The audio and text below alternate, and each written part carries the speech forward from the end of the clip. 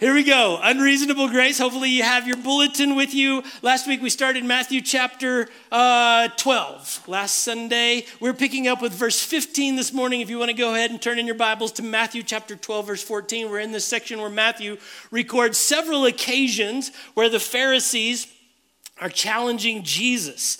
They are looking for what in their mind would be a justifiable reason to arrest and kill Jesus. First, they questioned Jesus' work ethic on the Sabbath, and Jesus, in response, he declares that he is Lord even over the Sabbath. Oh, I love that part. And then he goes and miraculously healed this man with a deformed hand, proving he doesn't just declare that he is Lord over the Sabbath. He does something supernatural and proves that he is Lord even over the Sabbath. Now, Jesus is going to answer another question. The question, is he really God's servant? And this morning while I was going through my notes, I'm like, Brent, you should have put chosen in there. So feel free to write on your bulletin and write a little, you know what an upside down carrot is? Just make a little arrow between God's and servant, and then write in the word chosen. So it's God's chosen servant. I read that from 1 Peter 1 this morning about God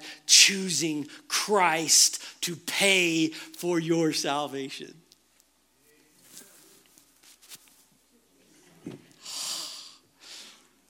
Stay for second service. I have a feeling we're going to get raptured in second service. You guys will have already heard my sermon, so it won't even matter. See, that was funny in my head. Matthew 12:15. Number one, here we go. God's peaceful servant. Love this. God's peaceful servant. But Jesus knew what they were planning, the Pharisees. But Jesus knew what they were planning. So he left the area, and many people followed him.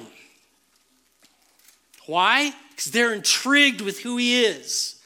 He healed all the sick among them, but he warned them not to reveal who he was. I think that's a very curious last phrase there. Jesus was not ready for the Pharisees to arrest him. He knew what they were up to. His time had not yet come. So Jesus left the area where he had problems with the Sabbath conversation. Part of being a peaceful person is the ability to restrain power. Does that make sense? Part of being a peaceful person is the ability to restrain power. Being peaceful is not the absence of power. I think sometimes our culture does that a peaceful man is understood to be a weak man. That's not necessarily true. It's not true at all. Being peaceful is not the absence of power. It's not weakness. It's the restraint of power. Jesus was on a mission to prove that he was the Messiah by doing the work of the Messiah. He doesn't just declare that he is the Messiah and then say, you better believe me. No. He comes and declares that he is the Messiah, and then he does the work of the Messiah. Jesus didn't come, he was not sent here to earth to vaporize evil people. Just take a moment and let you absorb that. Some of you think your spiritual gift is vaporizing evil people, right? Jesus knew, I'm giggling because I don't know if y'all are taking that serious or not, or just that was not good. Just got quiet. What is he saying? That I shouldn't vaporize people when I'm driving? He knew the Pharisees intended to kill him. They wanted to arrest him on whatever charge they could figure out and then kill him. Leaving that region was a reasonable plan for keeping the peace at this point in time. Jesus goes to another region. He continues to heal all the sick. He continues to minister to the people that just like he had in other places. He continues doing as the Messiah does. He heals the sick, and then he tells them not to, a very literal translation would be not to make him known. That's interesting. Don't go make me known. Don't go advertising who healed you and what happened. Jesus is being very aware of how much attention he's drawing to himself. I want you to, are you hearing me? Jesus is doing miraculous things, proving that he's the Messiah, and then saying, hey, don't go shouting this to everybody. Don't go advertising. Don't tell everybody who I am. Just, this is for you. Jesus is not renting out concert halls and running ads in the local newspaper. I don't know if they had newspapers or not. Jesus is not putting up billboards advertising healing rallies. He could have. He is simply, this is the Messiah, the Son of God, Jesus. Jesus himself comes to earth. He doesn't advertise a whole lot. He just ministers to people. He simply is living life, being with the people, spending time with them, loving them, serving them, healing them when they need to be healed, just ministering to him. There's no spectacle, there's no show, and don't tell everybody. I think there's a model there that's just brilliant. Matthew tells us about Jesus' peaceful servitude to people. He tells the story about his peaceful servitude to people to make this point. That gets us to verse 17. Now, in Matthew 12:17, he's going to quote from Isaiah 42, from the prophet Isaiah, in verses 1 through 4. The passage actually goes on talking about the Christ coming, but Matthew only uses verses 1 through 4. So Matthew tells the story about Jesus being peaceful, and then he says, now look. All right? So verse 17, this fulfilled the prophecy of Isaiah concerning him, the Christ. Isaiah said, look at my servant. Isaiah is the prophet of God. He's speaking the voice of God. So God's speaking through him. So whenever we see the word I here, he's talking about who? Not Isaiah. That was very weak, but God. Okay. We're like, we're at church. Either God or Jesus is the right answer. If that's not it, love. We don't know. What? He's put us on the spot. Who is I? I'm lost in the pronouns. Look at my servant, God says, whom I have what? Chosen. He is my beloved who pleases me. Right? We saw that at the baptism of Jesus. I will put my spirit upon him. That's important. And he will proclaim justice to the nations. He will not fight or shout or raise his voice in public. Well, then how is he going to proclaim justice to the nations? I don't know, but God says he will. He's not going to fight. He's not going to shout. He's not going to raise his voice in public. He will not crush. This is a metaphor, by the way. I think we miss this often. He will not crush the weakest reed or put out a flickering candle. He's demonstrating Jesus' gentle character. Finally, he, the Christ, will cause justice to be victorious without raising his voice, without fighting. In peace, he's going to cause justice to be victorious. And his name will be hope, and his name will be the hope of all the world. I have to do my own sound effects. When God the Father explained what the Messiah, the Christ, would be like to the Jewish people through the prophet Isaiah, he described a servant chosen by the Father, covered by the Holy Spirit, proclaiming justice, not fighting or shouting, but kind and gentle. And even in his gentle way, he will cause justice to be victorious. That is like this quiet, subtle power.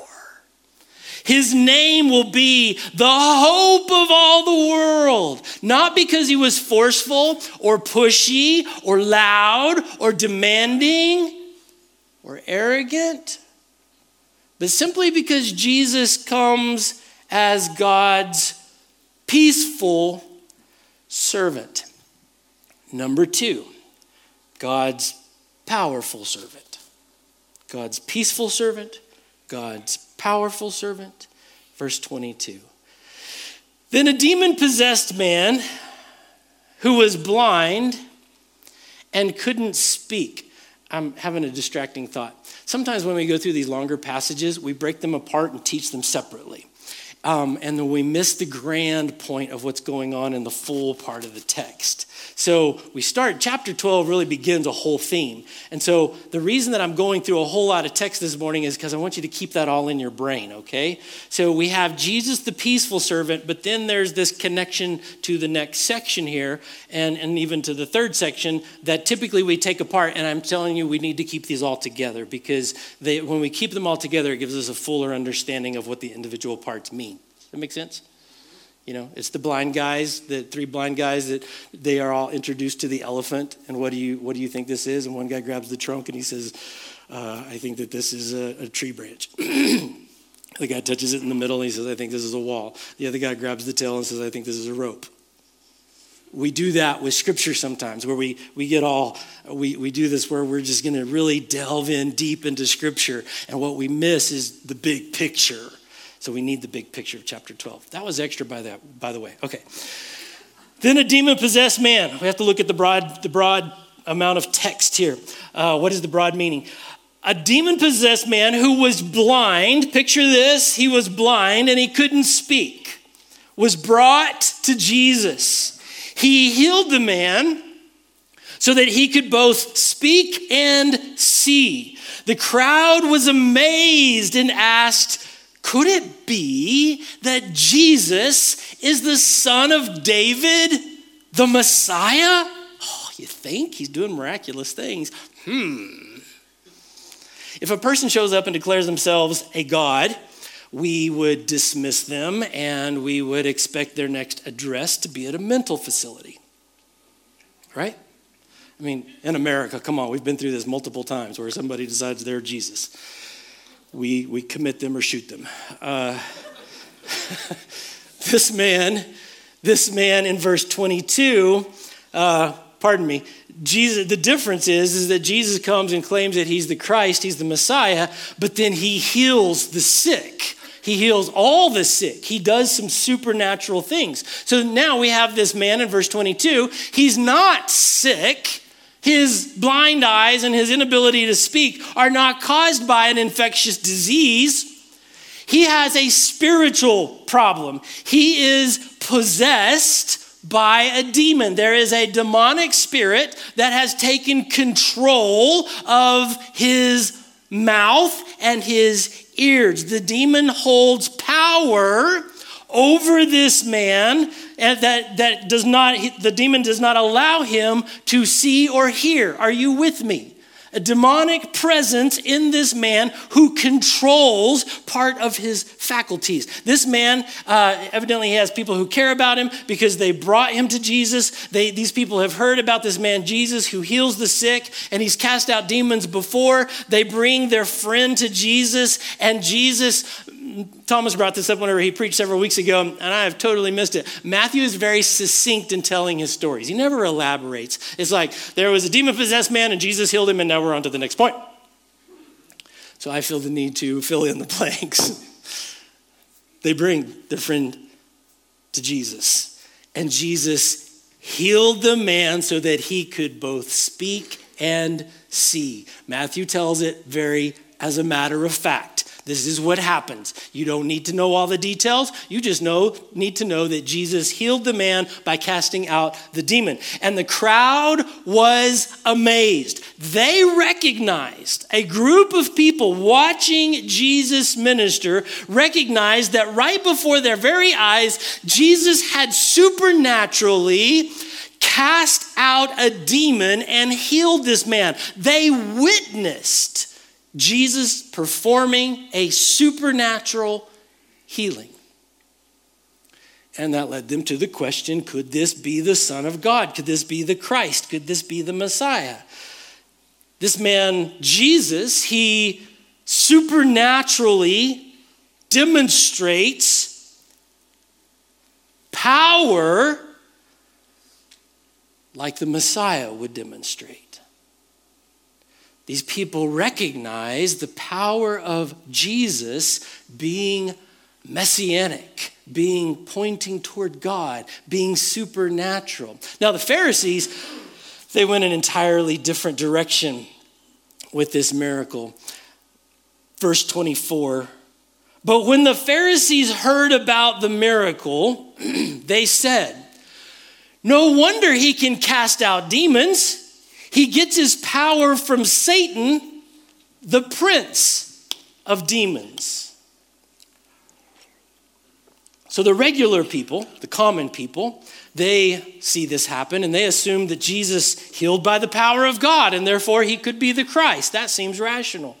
The Pharisees, when they see what's happening or hear what's happening, whether they believed it or not, they said, Jesus healed by the power of Satan. So Jesus speaks to their irrational thoughts in verse 25. Jesus knew their thoughts, and he replied, any kingdom, this is another one of those parts that we take out of context and preach it on its own, but it fits into the grander idea here. Jesus knew their thoughts and replied, any kingdom divided by civil war is doomed. A town or family splintered by feuding will fall apart. You can see why we extract this and preach on it. It's pretty profound. Verse 26, and if Satan is casting out Satan, he is divided and fighting against himself. His own kingdom will not survive. And if I am empowered by Satan, Jesus is speaking here, he says, and if I am empowered by Satan, what about your own exorcist? They cast out demons too, so they will condemn you for what you have said. This is kind of point one in Jesus' defense, or as the thought progresses here. It makes no sense that Jesus, or anyone for that matter, would cast out demons by the power of Satan. That's number one. It makes no sense that someone would cast out demons by the power of Satan. The principle being any kingdom, town, or family divided by civil war, fighting in itself, is doomed. That just makes pretty good sense. That's very logical. Shake your head yes, even if you don't agree with me. That is very logical. If there is infighting, you are doomed. The principle is any kingdom, any town, any family, any church divided by civil war is doomed. If spouses are divided against each other, their marriage is doomed. Oh, Brent, we just spat a little bit. It's no big deal. Well, I think that God disagrees with you, but who am I? If parents are divided against their kids, the family is doomed. If churches are divided against other believers, the church is doomed. What is true in the natural is also true in the supernatural. The Pharisees were in effect accusing Satan of working against Satan. This is not the first time that the Pharisees have been irrational and offered really dumb comments. Right? Oh, don't look at me like I'm a terrible person. You were thinking similar things. The Pharisees were accusing Satan of working against Satan, and then they go, yep, that makes sense. Jesus' response is, even Satan knows better than to do that. Right? Satan knows better than to fight against himself. Remember that whenever you work against the people God has placed in your life. Not even Satan does that. I had a t-shirt idea this morning. It's going to say, don't be dumber than the devil.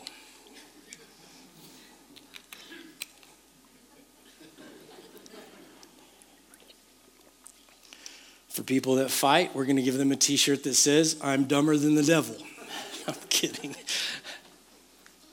Satan knows better than, he knows that infighting is going to destroy the kingdom. So he's not going to do that. It makes no sense. It's a simple concept that has broad application. Now, listen to what Jesus says. He's going to make the next logical progression. So in verse 28, he says, but if I am casting out, here's the contrast. But if I'm casting out demons by the Spirit of God, as opposed to Jesus casting out demons by the power of Satan, he says, what if I'm casting out demons by the Spirit of God? Then the logical conclusion is the kingdom of God is coming.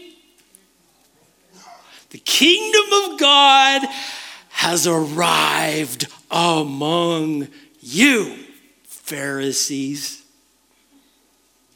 Take that. For who, then he explains himself, for who is powerful enough to enter the house of a strong man and plunder his goods? That puts an image in your mind, right? And then Jesus answers his question. Only someone even stronger, someone who could tie him up and then plunder his whole house. Oh, Jesus is a bad dude. Here's the second point in Jesus's making his case for who he is, the servant of God. If Jesus is casting out demons by the power of the Spirit of God, then the kingdom of God has arrived among you. Here's the deal. Christ, the Messiah, is here. That's his point. The Messiah has arrived. Jesus is peacefully but powerfully proving himself again. But in case they missed the point, Jesus illustrates it because, we need like one of those yellow books that's like Power for Dummies. So the Pharisees are having some problems making sense of things, so Jesus explains it in an illustration. No one goes into the house of a strong man, in our culture, an armed man, a well-armed man. No concealed carry on me, man. Standing at the front door with a shotgun, I dare you to come in, right? No one goes into that strong man's house unless that person who's going to come in is stronger. See what's happening? I think Larry said, unless he has a tank. So you're being the bad guy, standing at the door with your shotgun. God pulls up in a tank. Shoot me, I dare you. Unless the one coming into the house is more powerful, then the stronger, more powerful man, the invader in the story, would tie up the little wimpy homeowner, who in this story is Satan or the demon. Are you making the connections? And then the invader would do whatever he wanted, plunder the whole house. Jesus would do that. He's God. I like the way you're looking at me. You don't like that, do you? I don't write the scriptures. I just get excited about them. Jesus' whole point of telling this story is you guys are so worried about the demons. No one can go in the house of the demon and take him unless they are stronger. And in case you missed it, Jesus just cast the demon out of this man, and we can see it because now he can see and he can hear. So we know that Jesus is the strong man who comes into the house and does what he wants. You mean he's going to come into my life and do whatever he wants?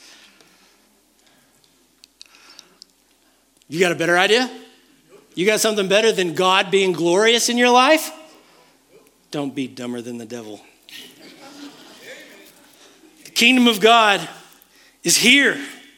The kingdom of God is powerful to cast out Satan's demons and to heal the sick. Jesus has proven that he is God's chosen and powerful Messiah. And he does it in peace. I mean, he threatens to be the strong man, but he does it peacefully. And then Jesus masterfully, I just looked at the clock. You guys hurry up, pay attention. Then Jesus brings it full circle. Listen carefully to what he says. We still have 7 verses to get through. Here we go, verse 30. Anyone who isn't with me opposes me. And anyone who isn't working with me is actually working against me. Jesus points out, number 1, the kingdom of God, a kingdom divided cannot stand. That's first point. This is not a divided kingdom. Jesus is not working against Jesus. Satan is not working against Satan. Jesus is in fact working against Satan. Number 2, the kingdom of God is present. It is here. Number 3, you are either a part of the kingdom of God or you are against Jesus. There's no neutral state. I think we pull this in modern Christianity. Well, Brent, we're not all like you that gets all excited about Scripture. We're just kind of calm and we're kind of just living our Christianity quietly so that we don't offend anybody. We don't want to invade and we sure don't want to be invaded. So let's just not be a strong man. Let's just be wimpy Christians and no one will say anything. I know I just stepped in political poo-poo. Jesus has just demonstrated his power over Satan by casting out the demon. The proof has been observed by a whole bunch of people, including the Pharisees. And Jesus comes to this point and he says, now choose your side. Let's not play games. Either you're a part of the kingdom of God or you're against the kingdom of God.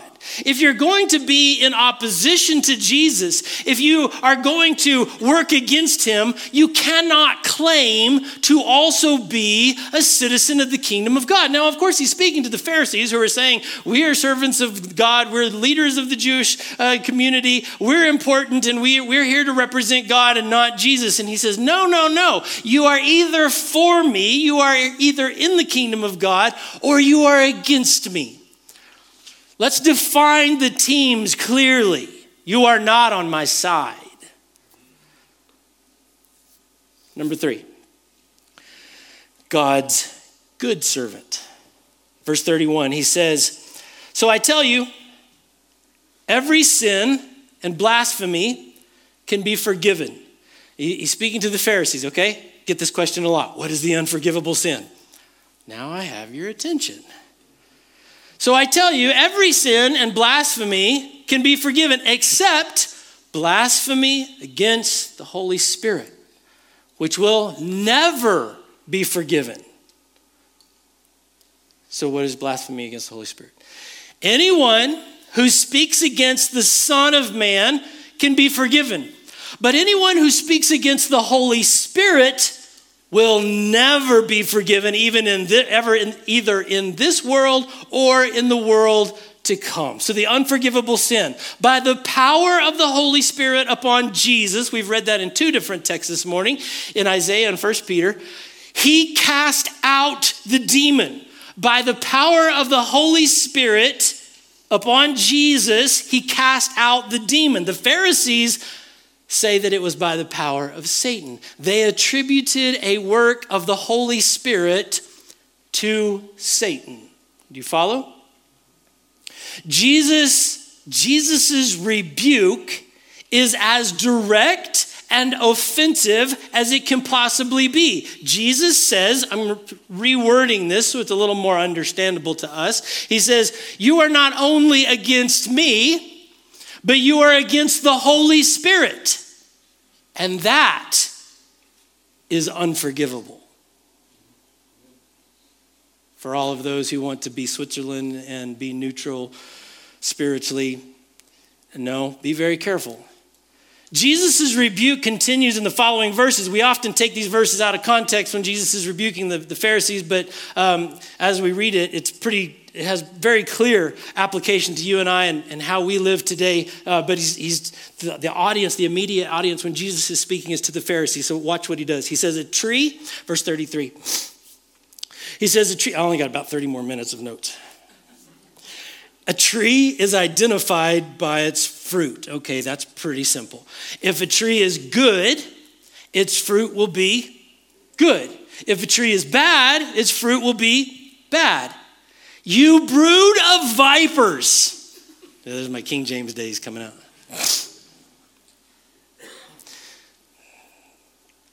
Okay. Jesus just called his audience a brood of snakes. I may call you dummies, but I don't call you snakes. I don't know which is worse. You brood of vipers, you brood of snakes. How could evil men like you, the Pharisees, speak what is good and right? Well, we're Pharisees. We're teachers of the law. We uphold the law of Moses to the letter and the spirit. We don't let anything go by us without calling it sin. You brood of snakes, how could evil men like you speak what is good and right? For whatever is in your heart determines what comes out of your mouth, what you say. He says a good person produces good things from the treasury of a good heart. A good person produces good things from the treasury of a good heart. And an evil person produces evil things from the treasury of an evil heart. Jesus speaks to the heart of the Pharisees' problem. There was evil in their hearts. It was not good. It was evil. So they produced evil things, like wanting to arrest Jesus when they didn't have a real reason, for wanting to kill Jesus, for just wanting to be jerks. There was evil in their hearts, so they produced evil things. They said evil things, like accusing Jesus of casting out a demon by the power of Satan, when it was actually the Holy Spirit. They said evil things that they didn't need to. They accused Jesus and the power of the Holy Spirit of being satanic. Jesus says, what is in your heart is evil. You just proved it by what came out of your mouth. You okay? Do we need to do an altar call right now? Jesus arrives, he heals people, he casts out demons, he does his best to keep the peace. Jesus is God's good servant. The fruit proves it. Yet they accuse him, the Pharisees accuse him of being unholy or unrighteous because he blesses people on the Sabbath and because he demonstrates power over Satan. The evil in their hearts, listen carefully, this is where it becomes very applicable to us. The evil in their hearts, it's always easier to see the evil in somebody else, right? I'm getting there.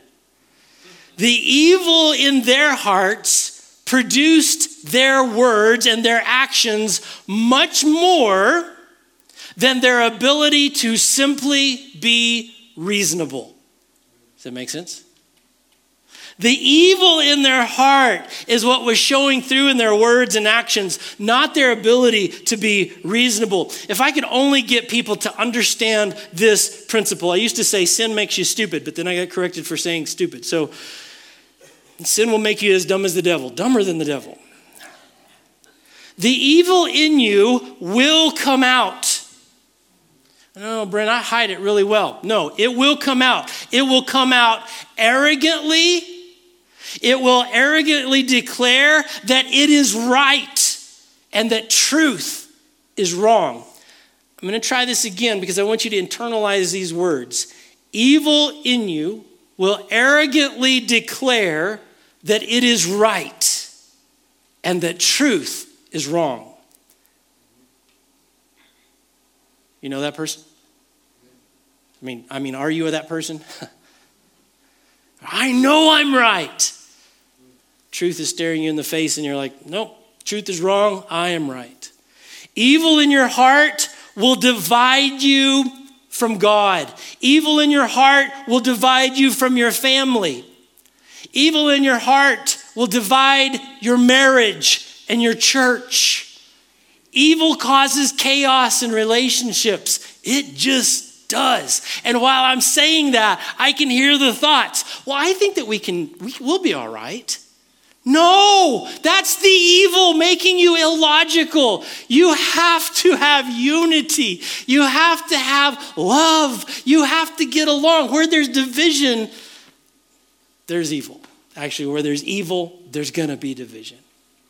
You with me? Evil in your heart will make you an arrogant fool, just like the Pharisees in this story. Verse 36. And I tell you this. After saying all that, I want you to understand, whenever I catch myself being very confident of what I believe to be true, that's whenever I take a step back and say, okay, Brent, I've stuck my neck out there enough times in pride and got my face slapped, figuratively. I mean, you don't get to 50 without learning one or two things. The more confident I am in what I believe, the more I step back and say, I'm going to let the fools talk while I listen and just, you okay? I like the way you're looking at me. I have no idea where I'm at in my notes. Verse 36, and I tell you this, you must give an account on judgment day for every idle word you speak. Oh. The word you say will either acquit you or condemn you. I mean, Jesus is putting a lot of power in the words that we speak. Jesus has just made a solid case for evil, the evil in the hearts of the Pharisees. The words that come out of their mouths are an indication of what is in their hearts. They'll stand before God one day on Judgment Day, each of their words that they've spoken accounted for and considered by God.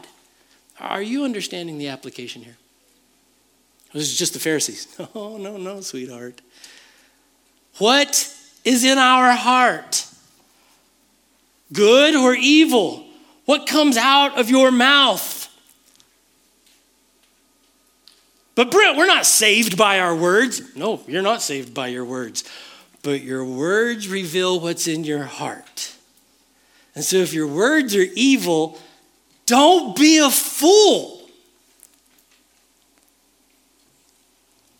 If your words are evil, don't be a fool. Well, Brent, I have justification for speaking harshly because it gets my kids' attention or my wife's attention or my employee's attention. I have to, really tell them. And no. If evil comes out of your mouth, it is because there is evil in your heart. Don't let the evil fool you, please. Pharisees will stand before God. God will evaluate the words that came out of their mouths because it's a great indication of what's in their heart. Jesus doesn't even give the Pharisees room to squirm here. Here are the facts. You will be judged by God for the content of your heart based on the words that come out of your mouth. Pretty sobering, isn't it? Well, Jesus is speaking directly to the Pharisees here. What Jesus says applies to all of us. We can claim to know God. We can claim to know God, and on Sunday morning, we can even claim to be fully devoted followers of Christ. But what comes out of our mouths the rest of the week? Whatever is in your heart, it will come bursting out in your words. Not when you want it to.